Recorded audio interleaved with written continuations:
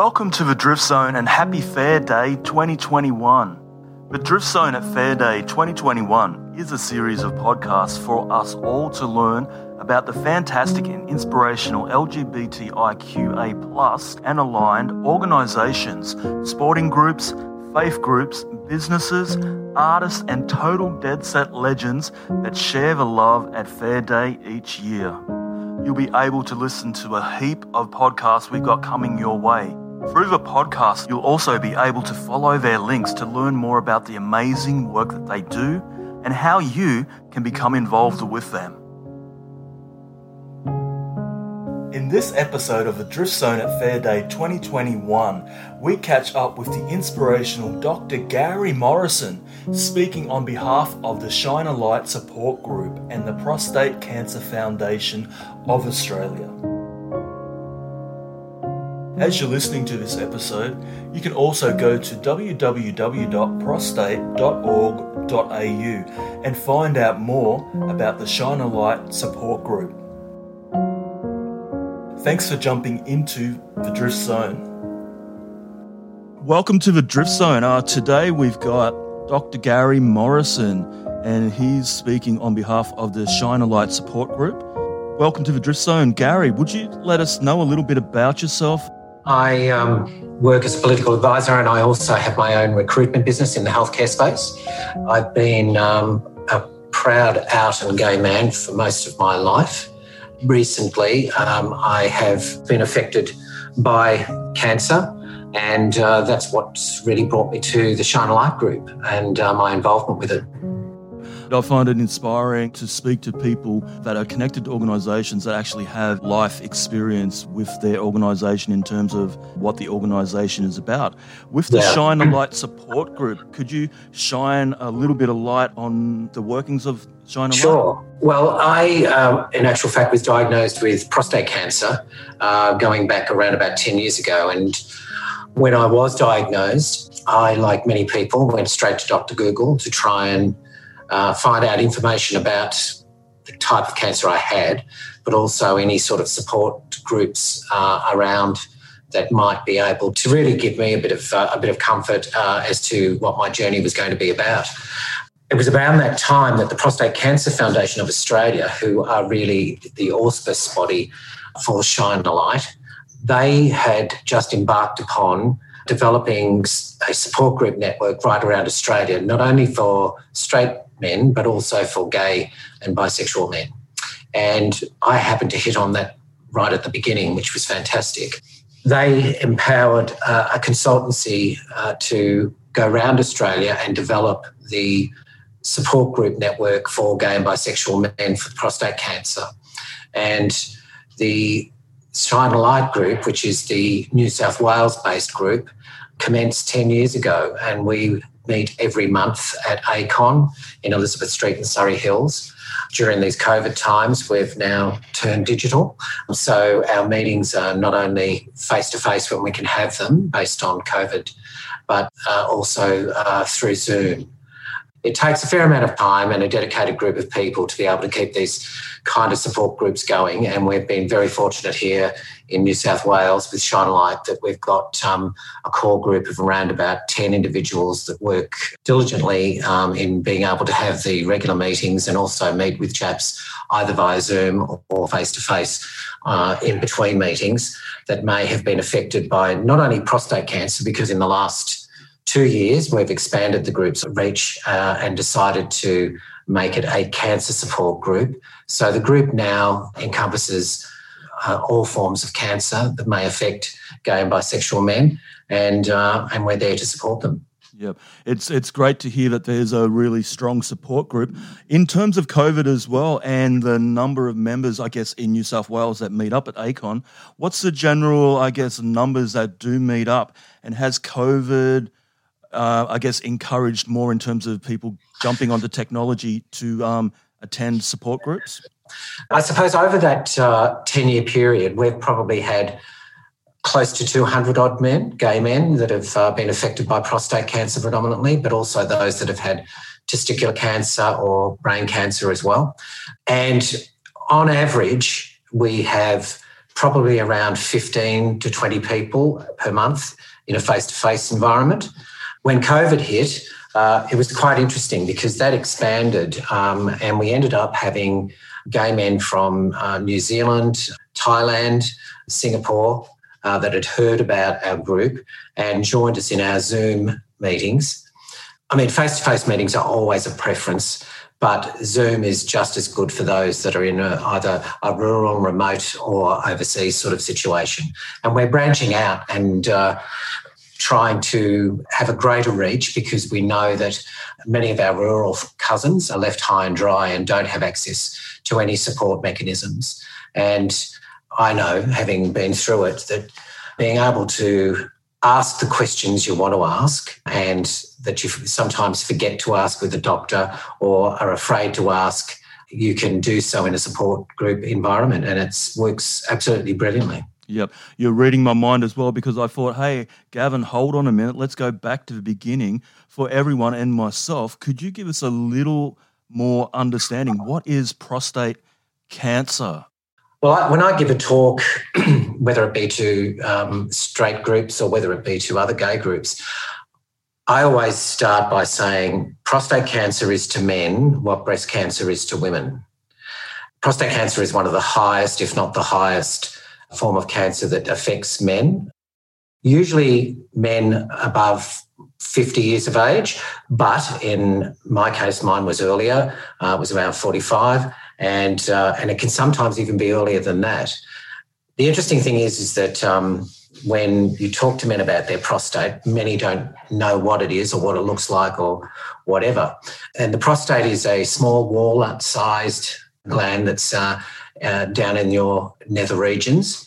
And it essentially, I suppose if you look at it in terms of sexual practice, it's the G-spot really for any gay man. So the effects of having prostate cancer usually can show either by having a PSA test. If you've got a history of cancer in your family, I always say go and get tested for prostate cancer when you get to around 30, 35, especially if you've got cancer right through. And in my case, I had cancer on both sides of my family. I had it on my father's side and on my mother's side. And so I knew the gene was sitting there. So in my 6 monthly checkups with my GP, I've always had my PSA monitored. And a PSA is a test, it's just a blood test, which will come back, and if you've got a high reading, it's an indicator that there might be some activity down there and that you should get checked.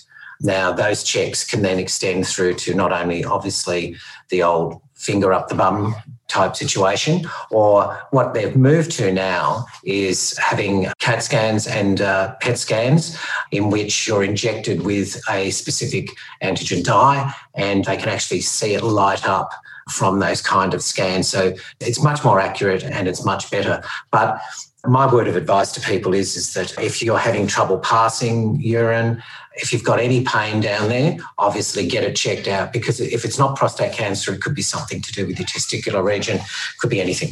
Yeah, and I guess the sooner the better to, if you are feeling uncomfortable or you have concerns, is to go to your GP and to go and get adult health checks and ask for all the required tests.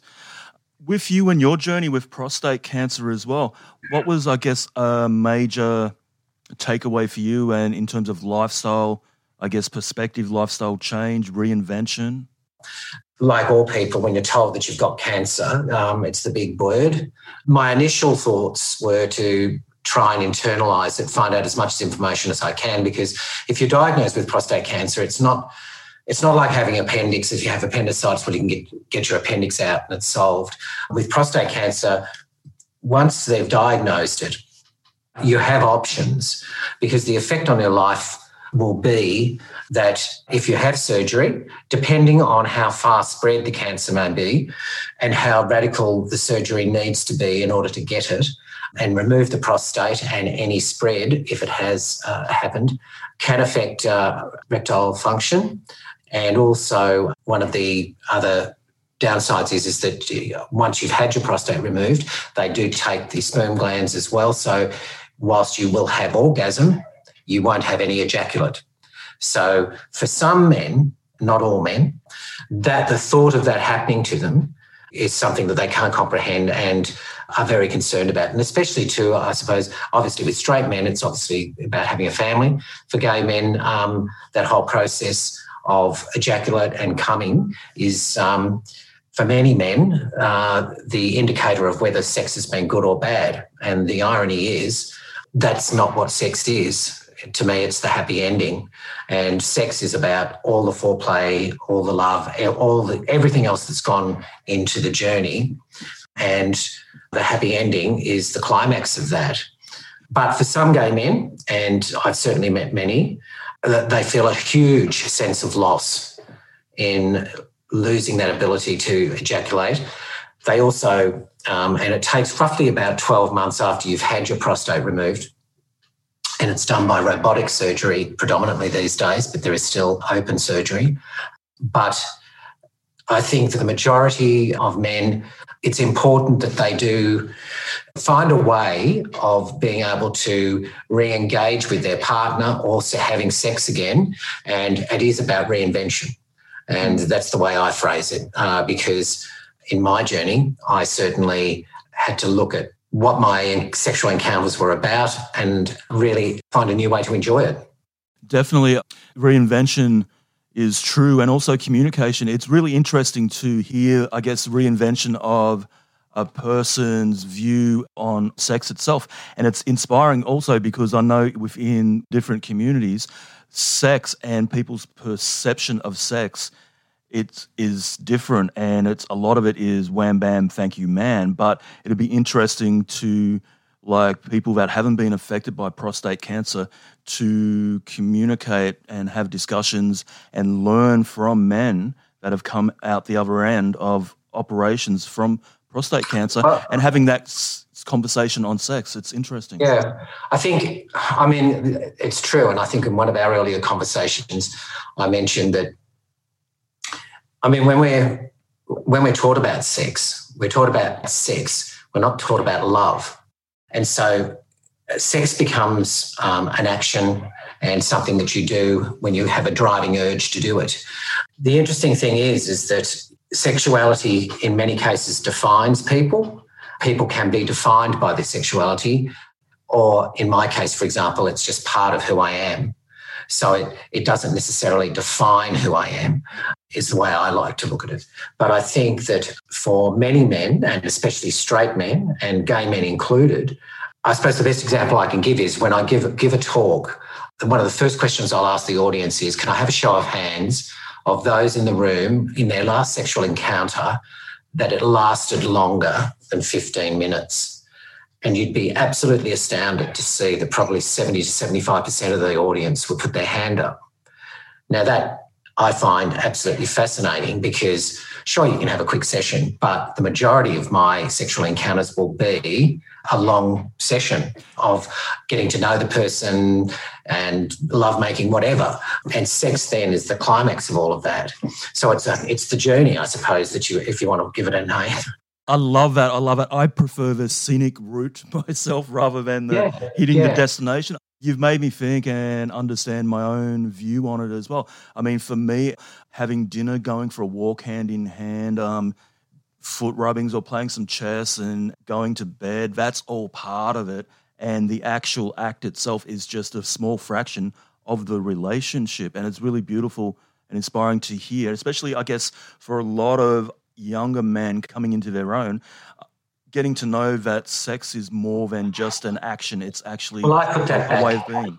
Yeah, I agree. I put that back to what I said earlier. We're taught sex. We're taught about sex, but we're not taught about it in a holistic sort of way, which I think is vitally important because many of the men that come to our group, obviously the first thing they want to know once they've been diagnosed with prostate cancer, what does this mean about my sex life and my sexuality? What does this mean to me? Will I be able to have sex again? Will I be able to enjoy sex again? And the answer is absolutely yes. The big thing is, as I said, if you have your prostate removed, what happens is that if there's any spread where the nerves are damaged, which can affect you getting an erection, There are ways and means that will heal over time, depending on how severe the spread has been and how far the surgeon has had to cut to be able to make sure that you don't have any erectile problems. Now, a lot of men do, and it takes time, but it is also, once you've gone through that pathway, which usually takes roughly about 6 months to a year if you're going to get full erectile function back. Once you've achieved that, whilst you may not ejaculate, you'll have the most intense orgasms that you've ever known. So the benefit is, and the way I look at it is, it's my contribution to the Greens movement, and that is that I don't wash my sheets as much. There's not as much mess, and I can raise my hand up and say I save and conserve water. I love it. So it's fascinating to see, and a lot of guys too say, if you meet somebody and you're having casual encounters, as a lot of gay men do, I don't necessarily go out there and tell them straight away. And when the moment arises, and the interesting thing's been, I haven't had any negative sort of reactions when I have told someone. It's been more fascination and the fact that, oh my God, it saves a lot of time of cleaning up. So, it's interesting. I guess too, I'm thinking back to the PSA test and sexual partners. Can sexual partners detect prostate cancer in a partner, whether it's casual or long-term? And what would be a best practice in self-diagnosing? Oh, right. Well, you shouldn't self-diagnose. And when I say that, if you've got any problems in, finding it hard to pee or any pain, you go to a GP, you go to your doctor. And I've always said, go and get yourself a good GP, because that's what women do. They get a good GP and they visit their GP regularly. But men, for some reason, don't. Men tend to be, and boys tend to be, when I'm sick, I go to the doctor. And, you don't maintain your car that way, and you don't maintain anything that way.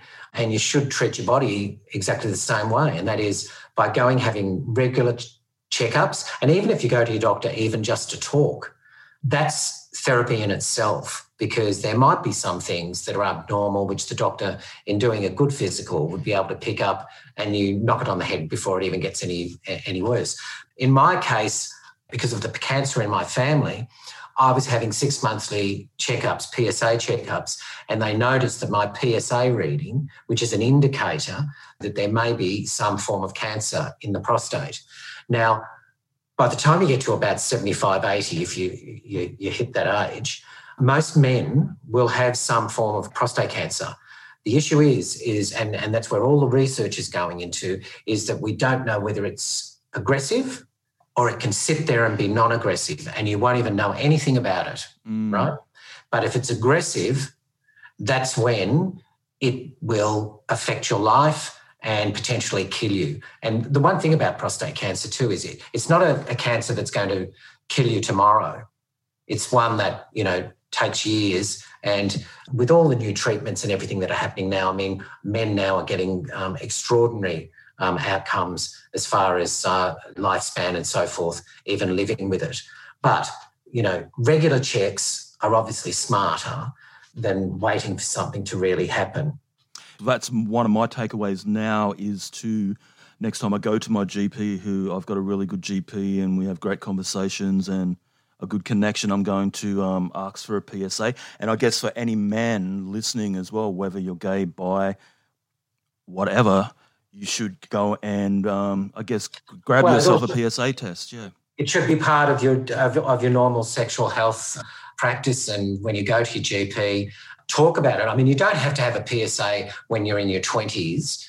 The time that you need to sort of really start to think about it is when you get into your 30s. And if you've had a history of cancer in your family, and especially if your father or grandfather has had prostate cancer or passed from it, well, then clearly that's a red flag that you need to be monitoring yourself. Really, in your 30s, be talking to your doctor about it. And then they say that by the time you turn 40, have your PSA test. Now, the interesting thing is the PSA test is a test which is not an indicator of how aggressive a cancer might be, or even if it's there, but a high PSA reading. And some GPs are actually against the PSA test, but the majority, I would say, are for it. But a PSA test is our only indicator at this stage to be able to give you an idea that you may need to look into this further. You were mentioning men from overseas have started reaching out to the Shine a Light support group and the Cancer Council, etc., across the range of services. Are there, I guess, cultural, are there geographical, are there work-related factors that can increase the risk of no, I don't think that. It's very hard to say environmental, but I suppose over time, when you think about it, probably the way we live and what the way man's evolved, that's probably had some impact, obviously, on our health. We've been very lucky here because the Prostate Cancer Foundation of Australia developed a set of booklets for any man that develops prostate cancer, but they were the first in the world to actually develop a specific booklet for gay and bisexual men. And that was developed going back around about 7 years ago, and I was involved in that first edition. It's actually timely having this podcast with you because the new revised edition of the prostate cancer guidelines and also information on prostate cancer and how it affects gay and bisexual men is being launched in and around Mardi Gras 2021. So all of this information that I'm talking about is available through the Prostate Cancer Foundation website, and you'll be able to get those new brochures, which will either be in a hard copy form or a downloadable form that you can print or just have on your device, and you'll be able to get good information on just what prostate cancer is about and what you need to look out for and the choices that you'll have. One more question on statistics as well, Gary. Is there a difference in the ratio of gay to straight men and prostate cancer? I don't think there's been specific research on it. As far as gay men to straight men, there's no real evidence to say that more gay men get prostate cancer than straight men. It affects all men. And I give talks to straight groups, and it's fascinating. They absolutely relish the thought because they're finally having somebody there that you can talk about, and nothing's going to shock me. And I must say that when I was diagnosed with prostate cancer, after going to ground for like a weekend to sort of digest the whole process that I had cancer and what it's going to mean to me and to my lifestyle and so forth, when I went to my specialist, I said to him, look, I'm a gay man. I've had worse things happen in my life, I suppose, and I'm going to manage this and I'm going to be able to come out the other end okay. And the interesting thing he said to me was, he said, Gary, let me tell you, and I think it's very, very true, this statement. He said, sex is all in the mind. And when you think about it, it is absolutely true. Sex and your ability to enjoy sex is a mind thing. It's not a physical thing per se. And I think if you come at it from that viewpoint, I think you'll have much better mental stability and outcomes in your life because you've got to deal with it. What has been interesting and what's disappointing this year, because we've been part of Fair Day for, easily 8 years, I suppose, and always had a stall there. And given all the stalls that are there, everyone's got brochures. So we tried to invigorate our stall by being the first, I'd like to say, of having a drag queen photo booth. And we started that going back about 5 years ago, and now it's become the mainstay of every stall to have a drag queen and the opportunity to have your picture taken with one. But come to our one next year because we were the first. But anyway, when we gave the photos of the drag queen, if it was a young gay guy, we'd always say, do you know where your prostate is? And you would be absolutely astounded the number of guys who, A, don't know where their prostate is and don't know what it does, and yeah, it's an education thing. So it's all down to knowing yourself and managing your health. That's another thing I was going to say. A call to action for all men listening is find your G-spot. Absolutely. It's just astounding that a lot of men don't know about it. And as I said, all men generally, not just gay men, are very, very poor at managing their health.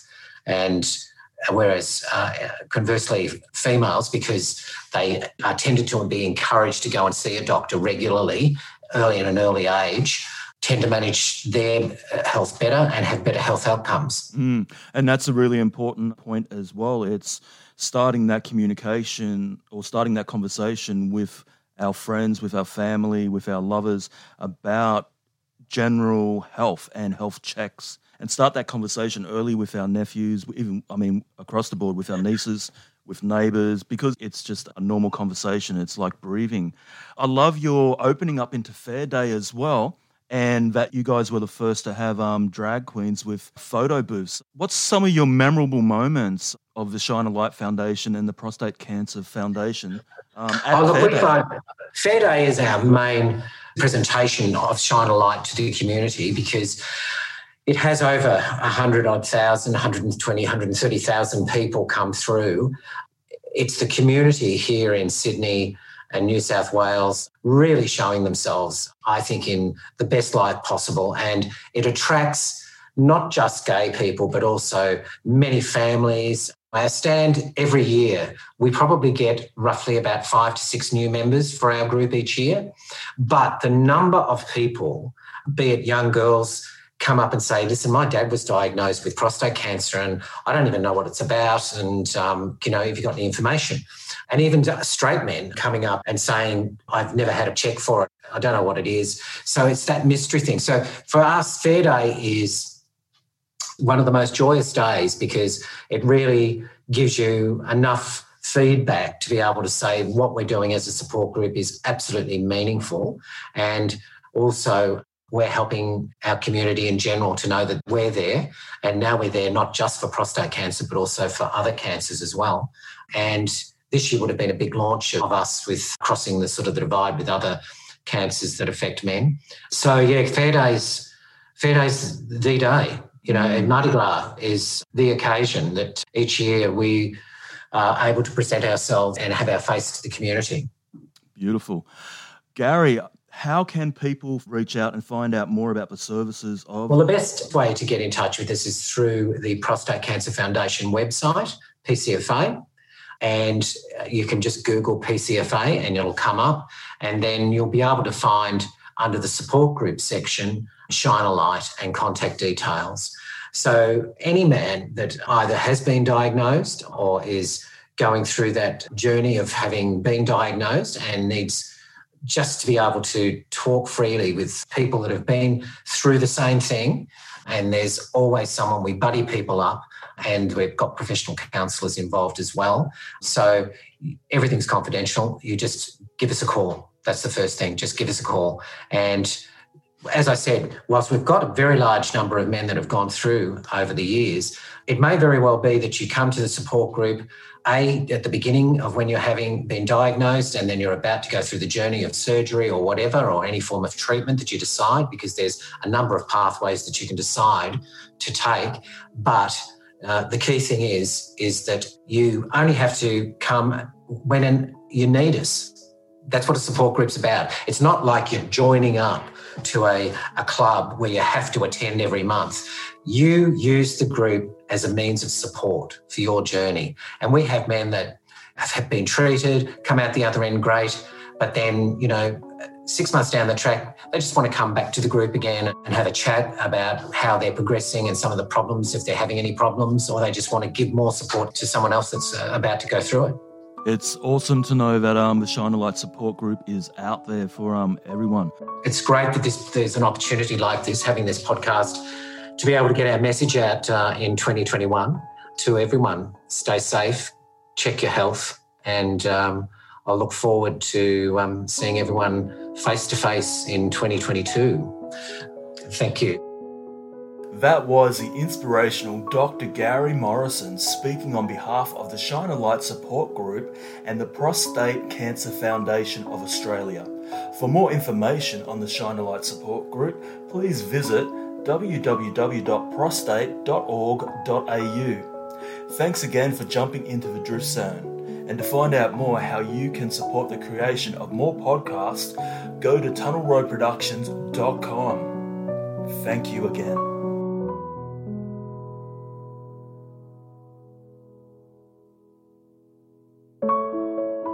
The Drift Zone podcast is honoured to share your stories, as Fair Day is not physically happening in 2021.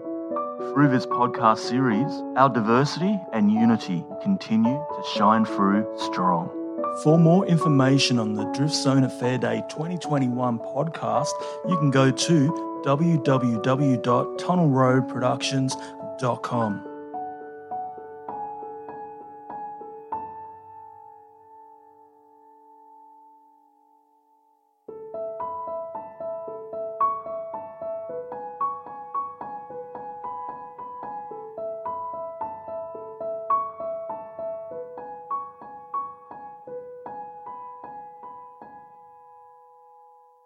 One love.